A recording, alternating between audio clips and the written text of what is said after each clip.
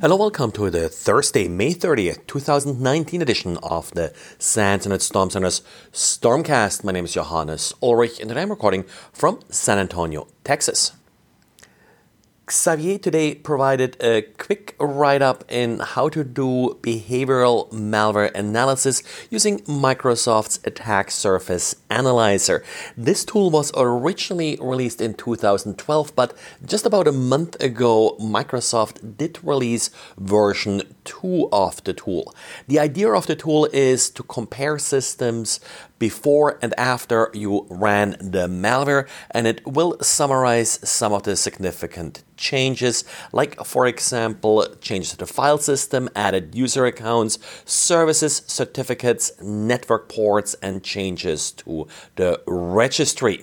Sure, you can probably come up with other things that you would like to see in this list, and Microsoft is still actively developing the tool, so they may certainly expand this.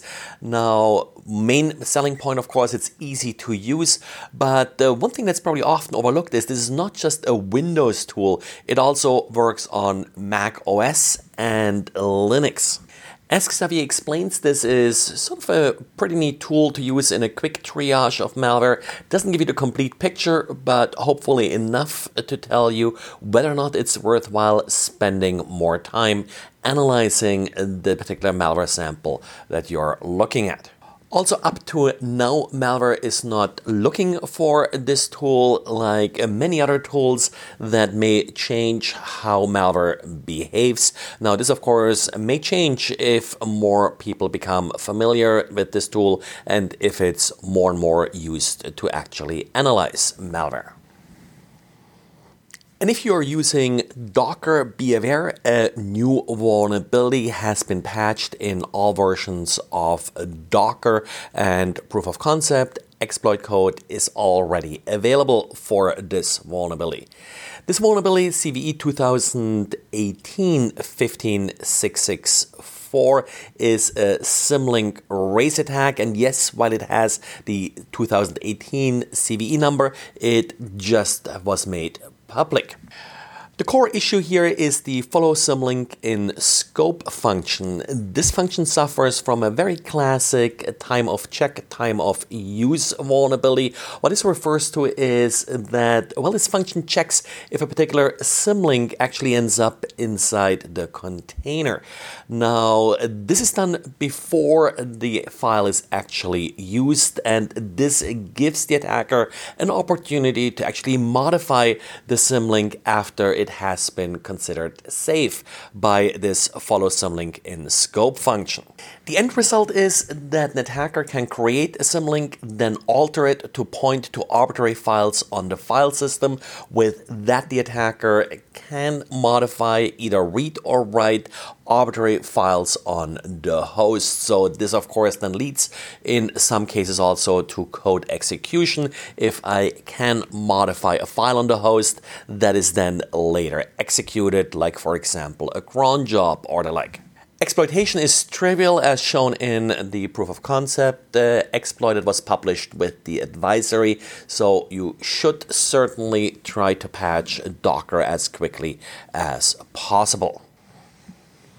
And if you ever looked at your logs recently, for example, on a web server, you probably noticed a lot of scans for phpMyAdmin, a fairly popular PHP script that's used to administer MySQL databases and, well, had its rich history of vulnerabilities and, of course, also bad configurations. In addition, SQL Server is also still a very attractive target for a lot of attacks.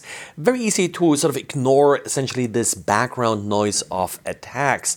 Well, Guardicore now looked closer at some of these attacks against SQL Server as well as against phpMyAdmin, and what they found is that while the exploit is very straightforward, essentially they're just looking for unprotected instances of the software and then use it for remote code execution. The payload being then installed on vulnerable systems is actually kind of interesting. The main target here appears to be Windows systems, and as part of the payload, which also includes your usual crypto coin miner and such, there is also a kernel mode driver that actually uses a valid developer signature. The signature has been expired, but is other than that still valid, and this kernel mode driver is then used as a rootkit in order to gain persistent access to the system. Even though this code apparently, at least according to the compile date, was compiled originally in 2016, so far from new, antivirus still seems to have a hard time detecting it. The certificate has now been also revoked by VeriSign. So hopefully this will help a little bit with this wave of attacks until they get a new certificate. In general, it looks like they were able with this fairly straightforward and simple exploit to get access to about 48,000 servers over the time frame of about a month. Well, and that's it for today. Thanks for listening, and talk to you again tomorrow. Bye.